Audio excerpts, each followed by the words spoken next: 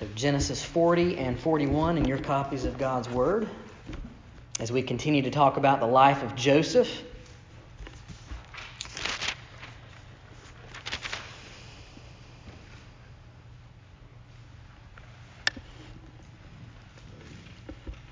This little scene that covers these two chapters takes a little bit of a detour, it seems, into Joseph's experience in prison. God gives him the ability to interpret a dream, of course, but the interpretation doesn't pay off, or so it seems at first. It's interesting what we learn here. Of course, we know from earlier in the book of Genesis that Joseph has the ability to dream some dreams, but now we learn that he has the ability to interpret the dreams. And of course, these gifts are given to him by the Lord in order to do what God has called him to do at this point in his life. So, I think it would just be appropriate for me to read Genesis chapter 40. So why don't we do that? Why don't we read Genesis chapter 40 together? It's the nature of teaching through narrative. We kind of have to read the narrative in order to understand the narrative. It begins this way. Sometime after this, the cupbearer of the king of Egypt and his baker committed an offense against their lord, the king of Egypt. And Pharaoh was angry with his two officers, the chief cupbearer and the chief baker, and he put them in custody in the house of the captain of the guard, in the prison where Joseph was confined. The captain of the guard appointed Joseph to be with them, and he attended them. They continued for some time in custody. So even in prison, it seems that Joseph is given responsibilities and these leadership roles. And one night they both dreamed. The cupbearer and the baker of the king of Egypt, who were confined in the prison, each his own dream, and each dream with its own interpretation. Then Joseph came to them in the morning, and he saw that they were troubled. So he asked Pharaoh's officers who were with him in custody in the master's house, "Why are your faces downcast today?" And they said to him, "We have had dreams, and there is no one to interpret them." And Joseph said to them, Do not interpretations belong to God? Please, tell them to me." So the chief cupbearer told his dream to Joseph and said to him, "In my dream there was a vine before me, and on the vine there were 3 branches, and as soon as it budded, its blossoms shot forth, and the clusters ripened into grapes. Pharaoh's cup was in my hand, and I took the grapes and pressed them into Pharaoh's cup and placed the cup in his hand." Then Joseph said to him, "This is its interpretation. The 3 branches are 3 days. In 3 days Pharaoh will lift up your head and restore you to your office, and you shall place Pharaoh's cup in his hand, as formerly when you were his cupbearer. Only remember me when it is well with you, and please do me the kindness to mention me to Pharaoh, and so get me out of this house. For I was indeed stolen out of the land of the Hebrews, and here I have done nothing that they should put me into the pit." When the chief baker saw that the interpretation was favorable, he said to Joseph, "I also had a dream, and there were 3 cake baskets on my head. And in the uppermost basket there were all sorts of baked food for Pharaoh, but the birds were eating it out of the basket on my head." And Joseph answered and said, "This is its interpretation. The 3 baskets are 3 days." Sounds a lot similar to the first, but takes a turn here. "In 3 days Pharaoh will lift up your head from you and hang you on a tree, and the birds will eat the flesh from you."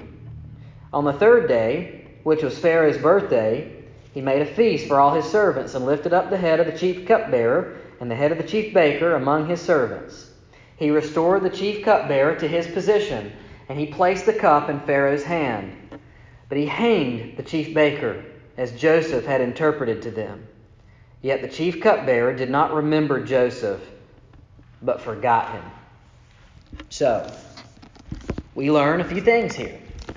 As a consequence of God's hand being on Joseph, he's shown to have certain abilities. His ability as a dream interpreter seems to build on his earlier gift of simple dreamer.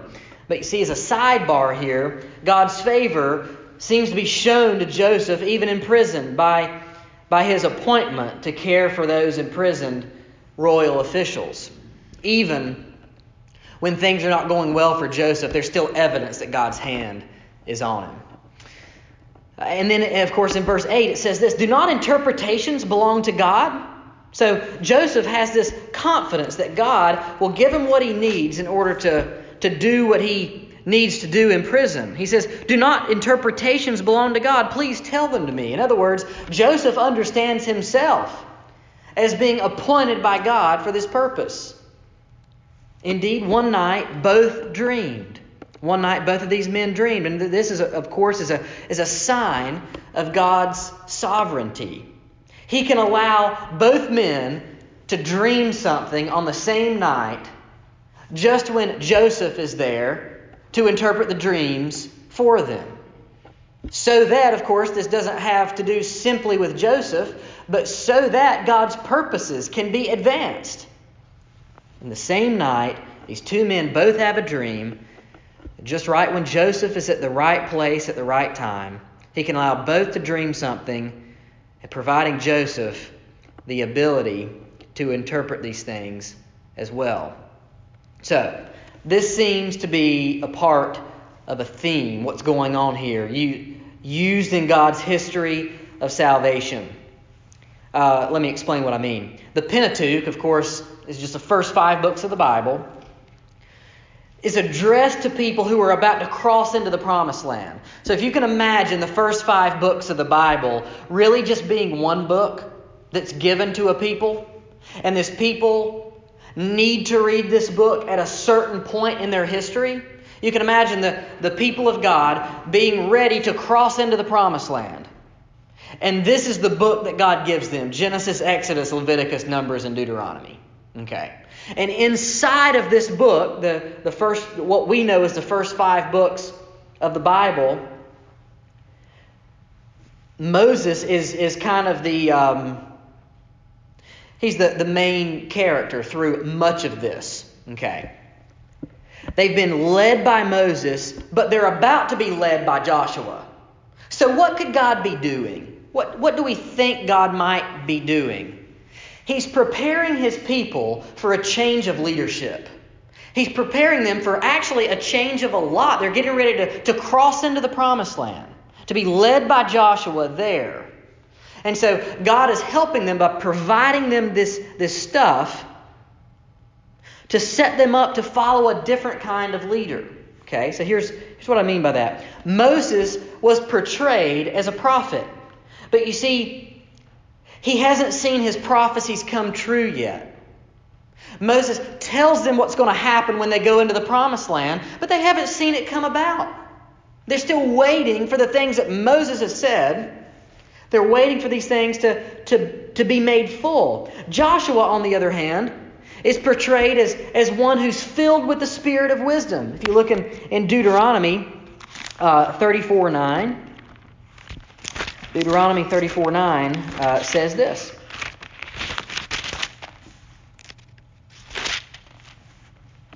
And Joshua the son of Nun was full of the spirit of wisdom, for Moses had laid his hands on him. So the people of Israel obeyed him as did the Lord had commanded, and did as the Lord had commanded Moses.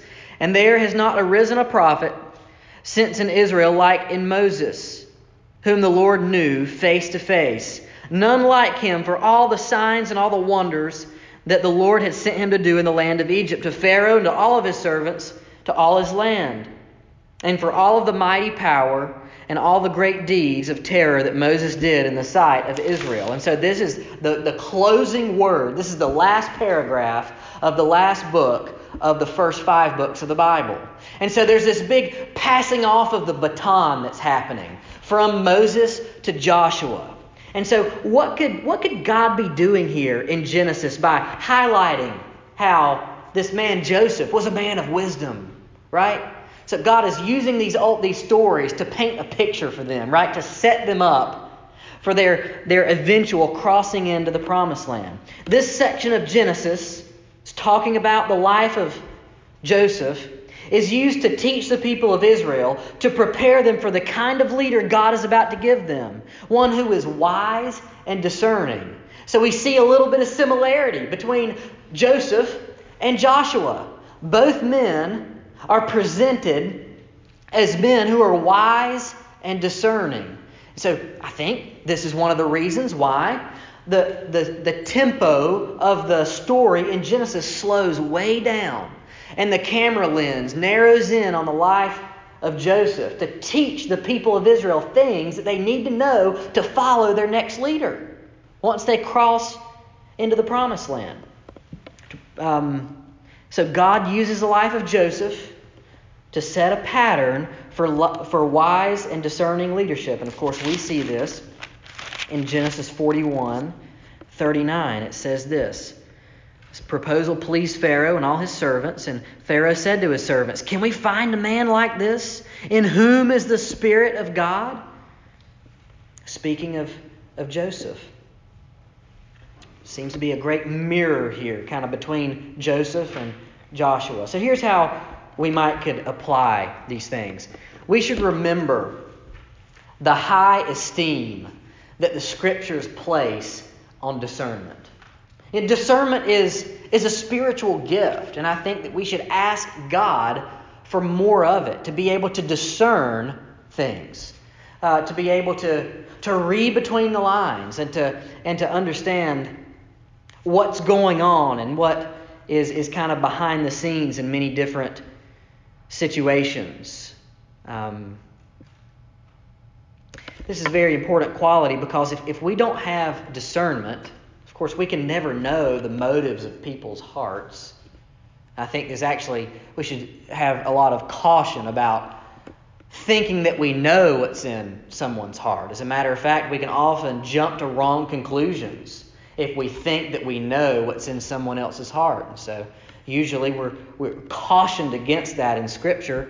But at the same time, if we take everything we hear at face value, we'll be led astray like sheep, right?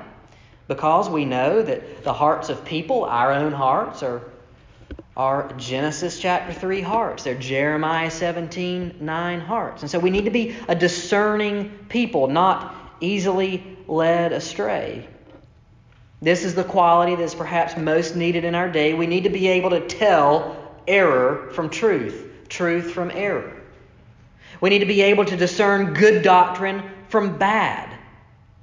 May we ever be people who prize discernment and wisdom and seek it like silver, like it says in Proverbs chapter 2. We need to be able to discern truth from error. Here's the reality, friends. The reality is that if we are not discerning about doctrine and about what the Bible says, if the Scriptures are not at the center, then something else is going to be at the center. Either our opinions, or we're going to think, well, I think something is good or bad based on how I feel about it. Well, friends, I don't know about you, but my feelings can go on the roller coaster, and I can't trust my feelings from 8 a.m. The same way that I can at 2 p.m. in the same day even. Our feelings are not good judges of truth, but the Scriptures are. And God, through the Holy Spirit, has given us the ability to look to His Scriptures and to discern truth from error. So, we should caution ourselves against thinking that we can determine truth based on our feelings or based on any other gauge other than the Scriptures. And God gives wisdom to bring the Scriptures to mind the moments when we need it. As we look in Genesis 41, though, we kind of switch over. Chapter 40 begins on an anticlimactic note. It seems that things are about to... It almost seems like this is a to be continued, right?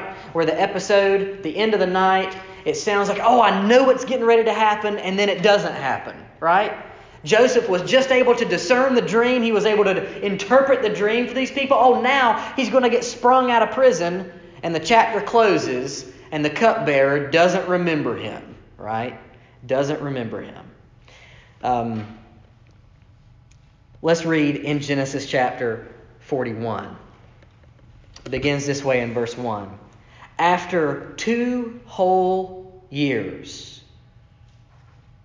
There's a lot going on there in between Genesis chapter 40 and Genesis chapter 41. Can you imagine the disappointment that you might feel for 2 whole years? Lord, why did you allow me to have this gift that should have sprung me out of prison? And then in 2 whole years, the man that I helped has not remembered me. After 2 whole years, Pharaoh dreamed that he was standing by the Nile. So another dream occurs. It seems like every time a dream happens, something big is getting ready to occur. After 2 whole years, Pharaoh dreamed that he was standing by the Nile.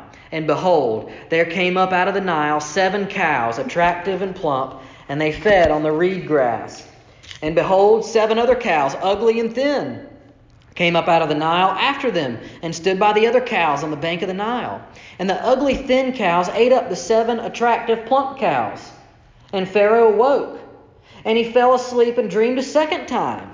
And behold, 7 ears of grain, plump and good, were growing on one stalk. And behold, after them sprouted 7 ears, thin and blighted by the east wind. And then the thin ears swallowed up the 7 plump full ears. And Pharaoh awoke, and behold, it was a dream. So, of course, God's sovereignty, God's being in control of all events, is on display here again as Pharaoh, the leader of the nation, has 2 dreams back to back. So in the morning his spirit was troubled, and he sent and called for the magicians of Egypt and all its wise men. Pharaoh told them his dreams, but there was none who could interpret them to Pharaoh. And of course, the wisdom that God gives to Joseph is contrasted from all the collective wisdom of the whole nation of Egypt. He calls in all of the magicians. He calls in all of the wise men. And they don't have wisdom enough to be able to help their leader. Then the chief cupbearer said to Pharaoh, I remember my offenses today. When Pharaoh was angry with his servants and put me and the chief baker in custody in the house of the captain of the guard, we dreamed on the same night, he and I, each having a dream with its own interpretation. A young Hebrew was there with us, a servant of the captain of the guard. When we told him, he interpreted our dreams to us, giving an interpretation to each man according to his dream. And as he interpreted to us, so it came about. I was restored to my office, and the baker was hanged. Then Pharaoh sent and called Joseph, and they quickly brought him out of the pit. And when he had shaved himself and changed his clothes, he came in before Pharaoh. And Pharaoh said to Joseph, I've had a dream, and there's no one who can interpret it. I have heard it said of you that when you hear a dream, you can interpret it. Joseph answered Pharaoh, it is not me. God will give Pharaoh a favorable answer. Then Pharaoh said to Joseph, behold, in my dream, I was standing on the banks of the Nile. And of course, he recounts the whole dream again. And skip down to verse, that's good enough for now. Just verses 1 through 24. So, Joseph is made to wait by God 2 whole years. We are apparently to assume that the same thing that has always sustained Joseph, namely God's presence, was enough for him for all 2 years. Listen to what it says in Isaiah 40. Have you not known? Have you not heard? The Lord is the everlasting God, the creator of the ends of the earth. He does not grow faint or grow weary. His understanding is unsearchable. He gives power to the faint, and to him who has no might, he increases strength. Even youths shall faint and be weary, and young men shall fall exhausted. But they who wait for the Lord shall renew their strength. They shall mount up with wings like eagles, and they shall run and not be weary. They shall walk and not faint. So, God shows himself to be sovereign once again through the dreams of Pharaoh. The cupbearer remembers. A young Hebrew was there with us. He remembers Joseph just 2 years later. Makes you wonder. He had to wait 2 years to make it the right timing, perhaps, for the famine to occur, to bring in a number of other events to bear all at one time. But Joseph, of course, uses this opportunity to glorify God. Remember what he said when Pharaoh says, I hear that you can tell me what my dream means. Joseph replies, he says, it is not in me. God will give Pharaoh a favorable answer. Isn't this interesting? I don't know about you, But if I had been made to wait in such a way for 2 whole years, I think I might be tempted to be bitter. I think I might be tempted to resent God. I think I might be tempted to question His ways. Say, God, why couldn't you just make the cupbearer remember me a year and 11 months ago? Or something like that. But God's timetable is not our timetable. His thoughts are not our thoughts. And His ways are not our ways. And so it seems like Joseph has been using these 2 years in prison, renewing his trust in the Lord. And it's this trust in the Lord that has given him strength. Just as it says in Isaiah 40. He comes out of prison, he shaves, he presents himself to Pharaoh, and he glorifies God. He doesn't have, as it seems, resentment in his heart. And after hearing the dreams, Joseph begins to interpret. This is what it says in the next 20 verses, verses 25 through 45. But he does more than this. He even makes recommendations to Pharaoh. In other words, Joseph doesn't simply describe what's going to happen. He prescribes what Pharaoh ought to do. Isn't this the height of arrogance? This man that you've just drug out of prison, he purports to come before the leader of the nation and to tell him what he ought to do. But again, it seems that the hand of God is on Joseph. Now therefore, let Pharaoh select a discerning and wise man and set him over the land of Egypt. I wonder who that might be. Wonder what discerning and wise man Joseph has in mind. Again, Joseph is set forth as this person who's wise and discerning, setting the people of Israel up to look ahead to Joshua. Who could that be? Perhaps this wise and discerning man is the one who, as he interpreted to us, so it came about. As it said in 41:13. Pharaoh comes to the same conclusion about Joseph. Apparently, Pharaoh himself says, "Can we find a man like this in whom is the Spirit of God?" So even Pharaoh, who we are led to assume is of course not a believer in Yahweh, right? He's Pharaoh. He's king of Egypt. He's worshiping false gods. Perhaps even worshiping himself. He is even brought to ask this question. Can we find a man like this in whom is the Spirit of God? And again in 41:39, there is none so discerning and wise as you are. Interesting stuff. So, God's plan advances, as we see in these closing verses of Genesis 41. Let's just read verses 46 through the end. It begins this way. Joseph was 30 years old when he entered the service of Pharaoh, king of Egypt. And Joseph went out from the presence of Pharaoh and went through all the land of Egypt. During the 7 plentiful years, the earth produced bountifully.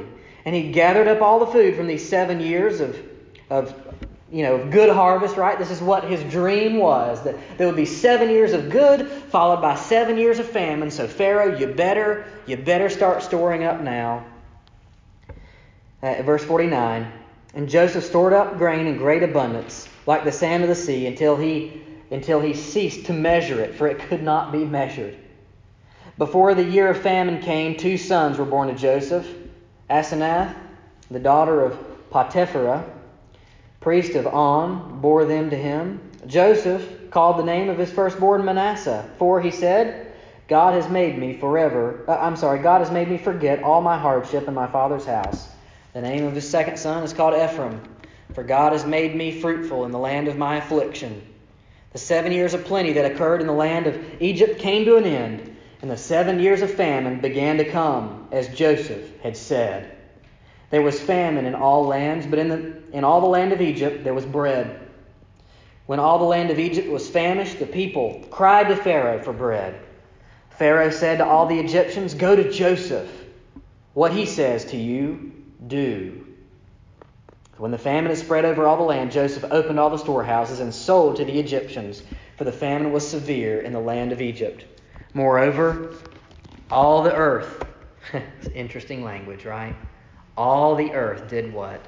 Came to Egypt to Joseph to buy grain because the famine was severe over all the earth.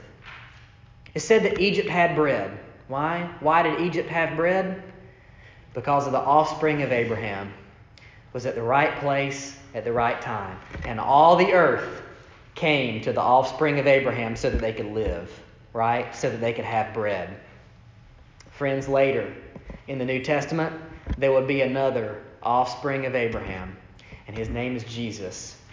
And all the earth would come to him to get real bread so that they would never again hunger.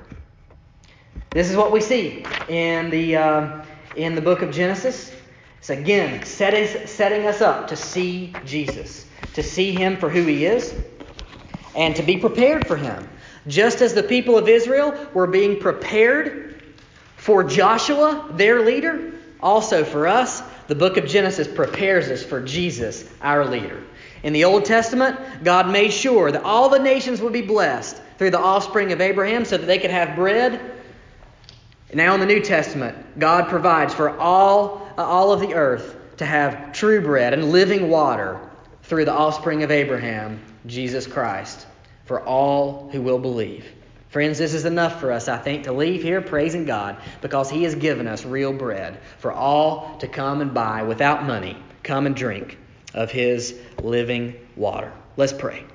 God, we thank you for Jesus. We thank you that he is the true and better Joseph. He is the true and better Joshua. Joseph was a wise man. He was obedient. Joshua was wise. He was obedient.